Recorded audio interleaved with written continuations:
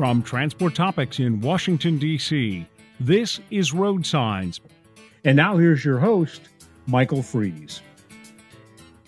Thank you for listening to Road Signs, the podcast series from Transport Topics that explores the trends and technologies that are shaping the future of trucking. In our last episode, we took a review of 2021. In this episode, we look ahead to the brand new year and ask the question, what's in store for the trucking industry in 2022? As you're probably thinking, there are several answers to this question. 2021 has presented several events that will shape the world of trucking for the new year. For instance, the world of mergers and acquisitions have experienced an uptick in the industry, and then in 2022, it shows little signs of slowing. We'll speak more about M&A with our Transport Topics business reporter Connor Wolf later in the program. But first, we'll take a look at what arguably will be the top continuing issue of 2022, and that's infrastructure, with our congressional reporter here at Transport Topics, Eugene Malero. Welcome to the show, Eugene. Thanks for having me on, Mike. Glad to have you on. You know, one of the things about Eugene, when I first arrived at Transport Topics and just learning the ropes and learning about the issues of the trucking industry, especially when it comes to Congress, Eugene was very helpful in my education. He sort of gave me a crash course. And in that same vein, I definitely wanted to talk to you about what transpired on 2021 and what it means in 2022. And the big thing, unless you were living under a rock, was the passing of the Infrastructure Investment and Jobs Act, which is now law. That was a very big deal and a very big price tag as well, $1 trillion. Eugene, like you have told me and walked me through that whole process when we were just talking offline about this, why don't you just discuss the provisions that were in the act and the impact? Yeah, this is a pretty big deal. It's very significant, especially for the freight sector and just the overall transportation community.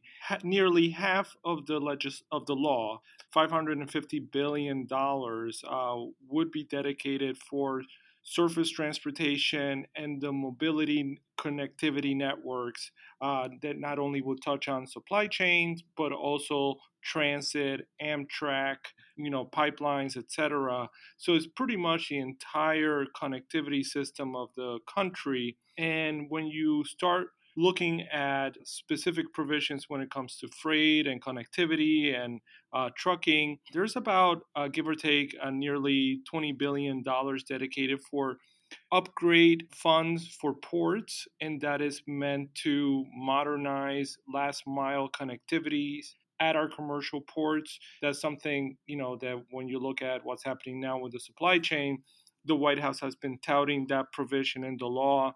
Another one that was very recently not only touted by the Secretary of Transportation earlier this year, but the White House very recently announced that it would be on an all hands on deck approach to carry out this provision is something related to increasing the workforce for truck drivers. There is a provision in the law to create an apprenticeship at the Department of Transportation to facilitate how truck drivers who are between the ages of 18 and 20 enter the sector, the workforce, to allow them to train them extensively so they can operate trucks, they can drive trucks across state lines when they're working. Right now, federal law prohibits truck drivers under the age of 21 from working in a truck, driving a truck across state lines. That is something the White House very recently in December announced that it would be very dedicated to seeing that apprenticeship come online, meaning that this program will pretty much start sometime in the spring of 2022. And then when we're looking at infrastructure, Mike, there's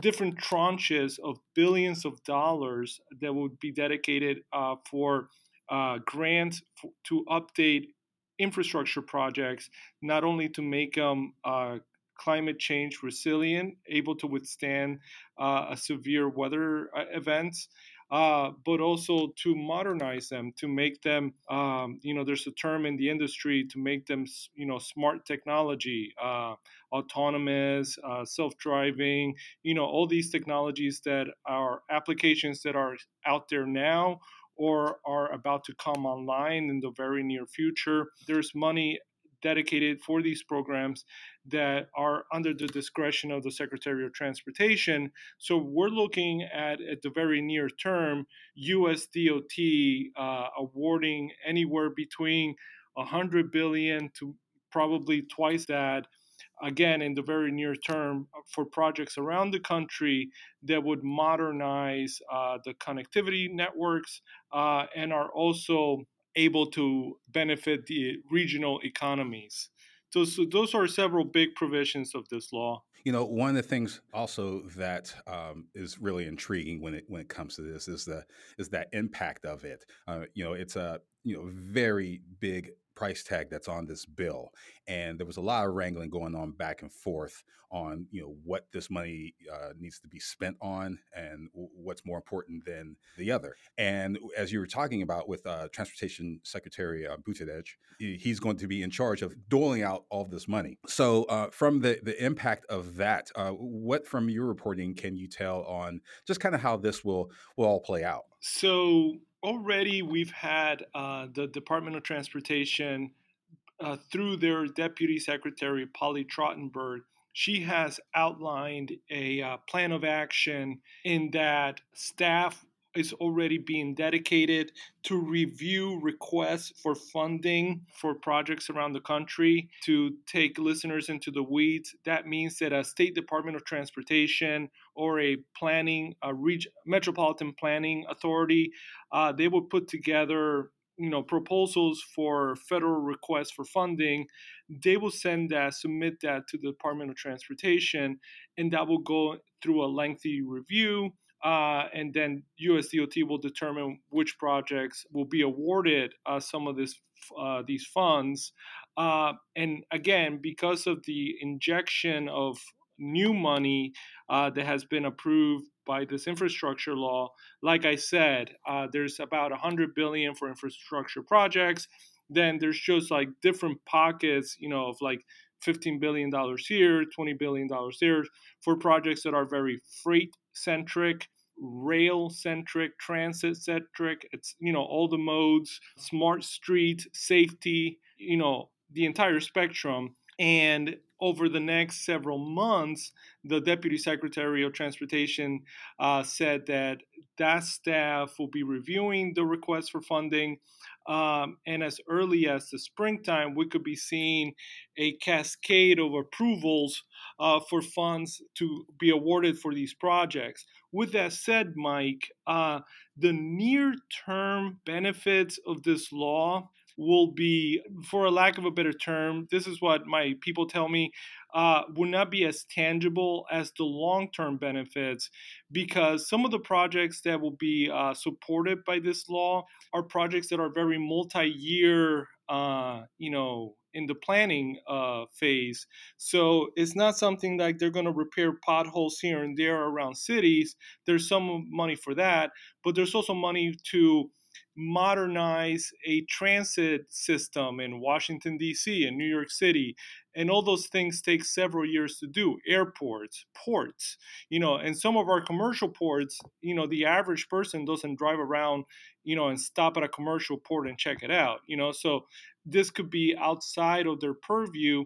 Nevertheless, with what's happening with the supply chain and what the private sector is saying on the need for economic recovery, economic incentives, this is where, the proponents, the White House, the sponsors of this law, they point to those benefits that are more long-term than near-term.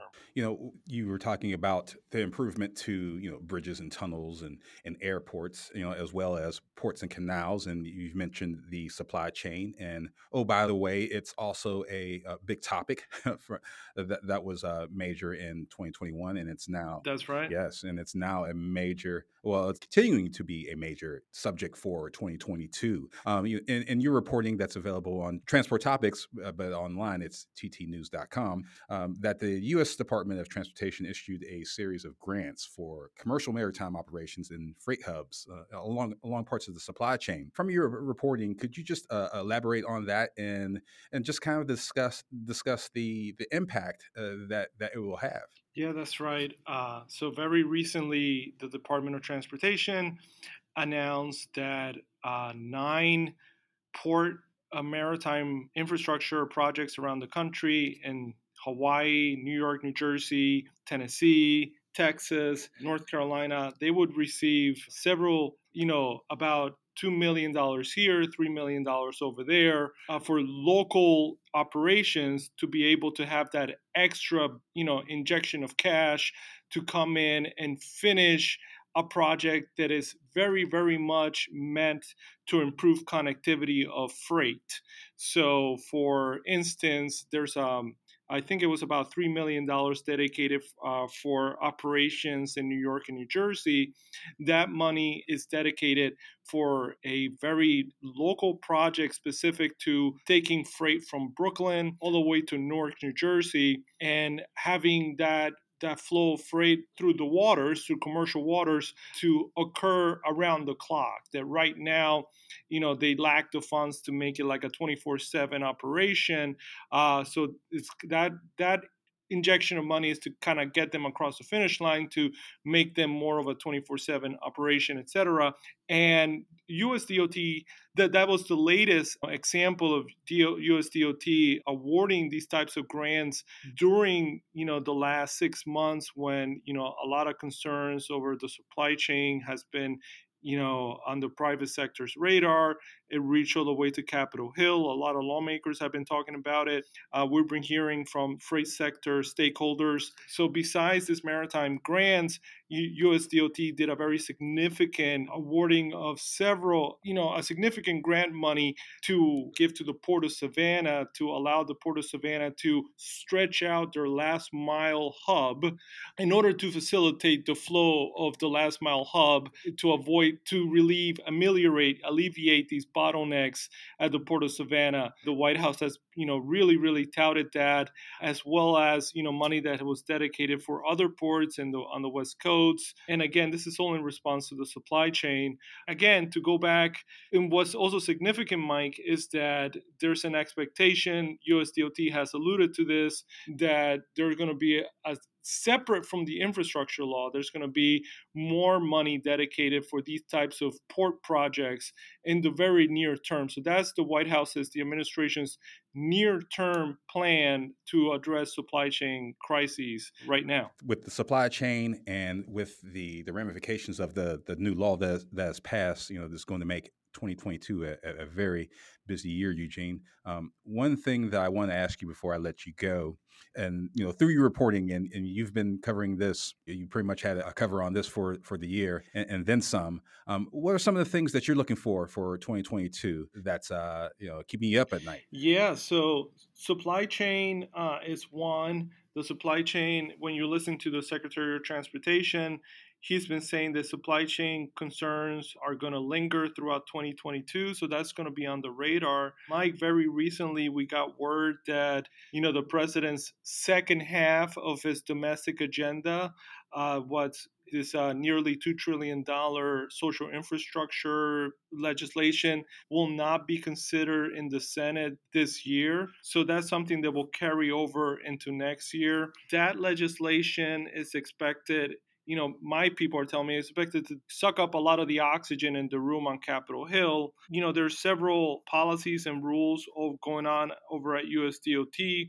The Bureau of Transportation Statistics is coming out with a survey to monitor how the behavior of truck drivers. By that I mean the way that they operate, not so to monitor what kind of truck they have, how they drive, and all of that, so they can put together a report to make it publicly available so people can see, so industries and the government can have a really, really deep understanding of the freight landscape, especially on our highways.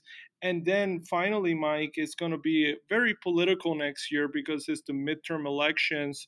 So when you have an election year, especially on Capitol Hill in Washington, pretty much everything, and when I say everything, I do mean like 100% of everything on Capitol Hill has a political undertone to it. So everything that will happen on transportation, supply chain, freight connectivity, etc., over in Congress, you have to really watch it through the lens of these midterm elections because the control of the House is at play as well as the Senate.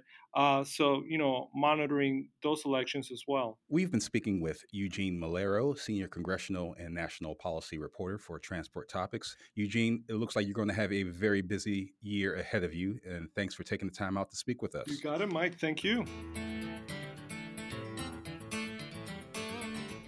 From time to time, an issue commands so much of the industry's attention that it requires a deeper dive, a resource readers can turn to, a Transport Topics special report.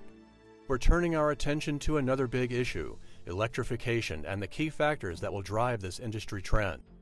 In every case, we're working to provide our readers with information, analysis, and clarity on key issues confronting fleets. One comprehensive resource packed with insights that can give you the edge. Transport Topics invites you to learn more about our special reports. To reserve your copy of the latest special report, visit ttn.ws/electrification.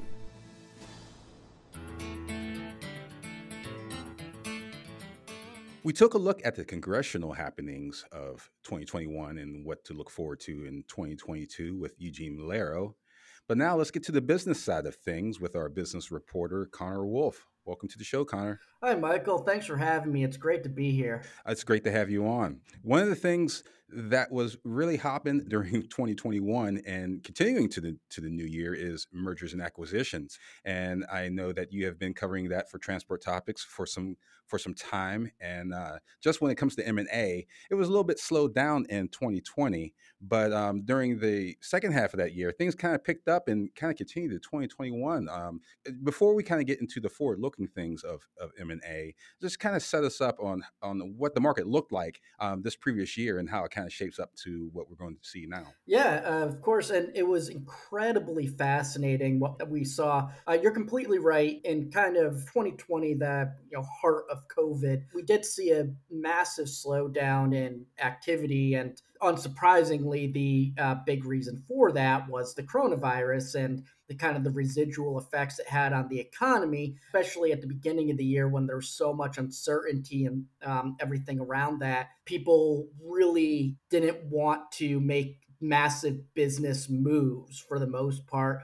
And so that slowed it down. But that same slowdown that we saw is a huge reason why we saw an uptick this year. So basically what happened is all the deals that theoretically should have happened in 2020 got pushed into this year. So already we have more than usual. Then just because of high valuations, because of this increased activity and high demand and other economic factors really making businesses look good, carriers were on the small end and medium end were getting really good evaluations. So those people who have been kind of on the fence about selling their business, maybe an older carrier operator who wants to retire or something, but make sure their business is in good hands. The past year was a great time to sell since their business was a lot. Even businesses that were not performing well were getting pretty decent evaluations for the simple fact that we have equipment and driver shortages. And so, yeah, you may not be performing well, but you have assets that are worth a lot of money right now. So evaluations were high. Then a third factor that we're all kind of conjoined together into this year was that there was uncertainty about next year, 2022, over things like capital gains tax reforms and stuff like that, which obviously will have an impact on what a business is worth or what you're going to get out of selling a business. And so some people that may have been thinking about selling it in a couple years or so. They're looking at that uncertainty and those potential policy changes, and they're like, well, let's get it done now. Well, valuations are high, and it's a good time to sell. So we're dealing with a situation where it's a good time for both buyers and sellers because of the high evaluation, but also high asset pricing, along with deals from the past being delayed to this past year, and deals that theoretically could have happened in the future being pushed forward.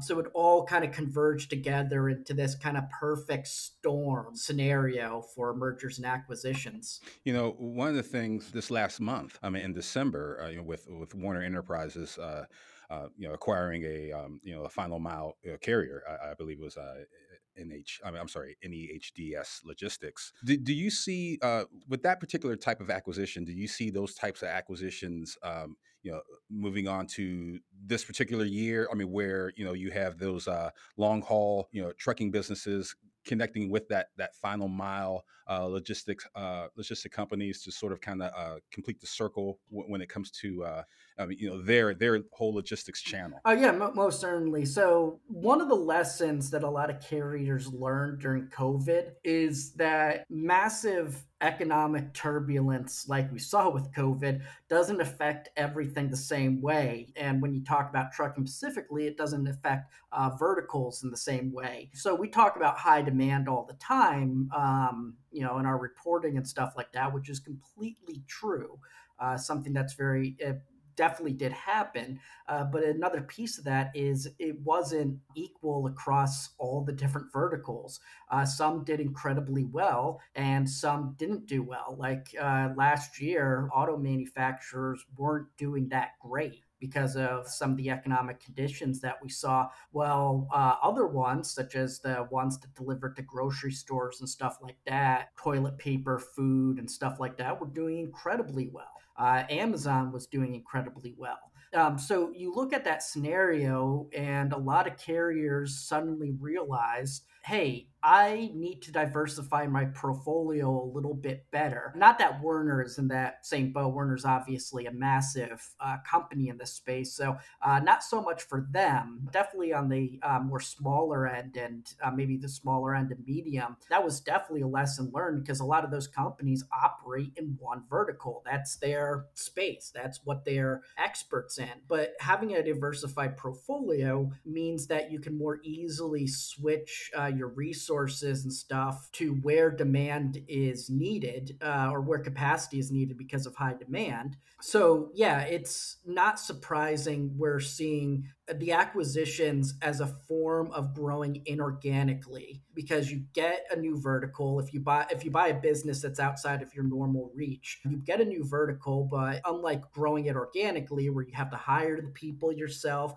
you kind of have to build it from the ground up and gain basically your own expertise in this. You can take a business wholesale and that's already in that space, that's already an expert in that space, and maybe you make a couple changes. You obviously on the back end offices, you want to make a couple changes, but then when it actually comes to the operations and the expertise, pretty much leave it to function the way it normally would because they're already experts in that space. And that diversification is a massive hedge against the type of economic turbulence we saw last year, and obviously to a lesser extent, but still pretty prominent this year. So yeah, definitely, I think that's something we have seen. It's something that a lot of carriers didn't realize.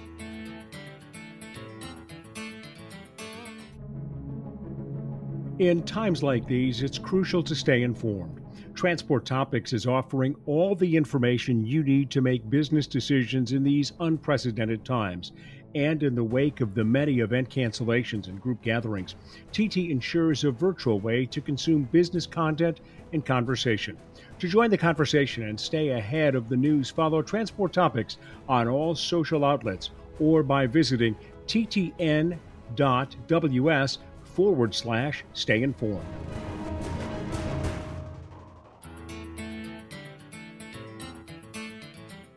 With mergers and acquisitions, we're talking about businesses buying other businesses, but you can't have a business without its people. And in this trucking industry, it's the drivers. And the driver shortage has been something that has seeped into every particular subject that's involved in this industry. One thing that we talked about with Eugene was one of the provisions in the infrastructure bill was a measure to lower the age for truck driving, interstate truck driving, to 18. Well, not 18, but under 21. And that was done to encourage more young drivers to get into the world of trucking. And with that, and in your reporting, just to kind of tap into that, there have been a lot of trucking companies that have announced pay rate hikes to entice more drivers into the fold. You've done a lot of reporting on that. For this new year, will we see something that will kind of born some type of success, some type of mainly what I'm asking is what type of progress are we going to see in that, and how will we measure that particular success when it comes to companies trying to entice more drivers by raising their rates? So, I mean, how do you think that will pan out, and what are you seeing through your reporting? So the driver shortage is incredibly complicated, to say the least. So there's two ways. There's kind of two categories to look at in. One is the driver pool we already have, and the other is growing that driver pool by getting more people into the industry. And obviously, these legislative changes will hopefully grow the pool. And then some of the wages and stuff like that we've been seeing, the increased rates that carriers have been announcing, some of them being quite substantial. That goes into the other category where it's at the moment the most immediate fix from a carrier's perspective to this problem is fighting over this limited pool of labor that's currently there. And that's what they're trying to do. They're trying to be the ones with enough drivers to actually fill their customers' needs. So they're fighting over this limited pool, and that's obviously a race to the bottom if we're not looking at long-term solutions. The legislative changes that you were talking about is to make sure we grow it. We have the SAFE Act, we have provisions in the infrastructure bill, obviously. So this is something that DC is very aware of and is something that they're trying to fix. And, to their credit, there is a lot of support for these types of legislative changes, and they could help. It's not just lowering the interstate professional driving age. This comes with safety training, and it's basically a beefed up apprenticeship program. And where that's important is when you talk about a 21-year-old, a lot of 21-year-olds already have a career, or at least a career in mind by the time they're 21. It doesn't seem that old, but 21's pretty old. You're already an adult for a few years at that point. So by that point, you might have gone to college or technical school already, and you're already thinking about your long-term career prospects, or you already have it. So that's a problem for the trucking industry, because any chance of growing that pool with younger drivers are people who already have careers or entering into a career. So you're basically peeling people away from another area of the economy. If we lowered it, even just through an apprenticeship program, so obviously there'd be limits on it, it would be more an educational process, but they're still working because it's an apprenticeship program. They're still able to get into the career at 18 or definitely before they're 21. And that, in theory, would alleviate a lot of these problems of trying to peel away people who already started their career, because then this career in trucking is accessible to them right as they become an adult, which would be nice for people thinking about doing that. They don't have to wait. They can just jump right into it. One of the things when it comes to the driver shortage is no matter what solution may come our way or where we will arrive at, there's probably going to be some pain somewhere, be it on the truck driver side or the truck company side. So I mean that is definitely a to be continued issue for 2022 and probably well beyond.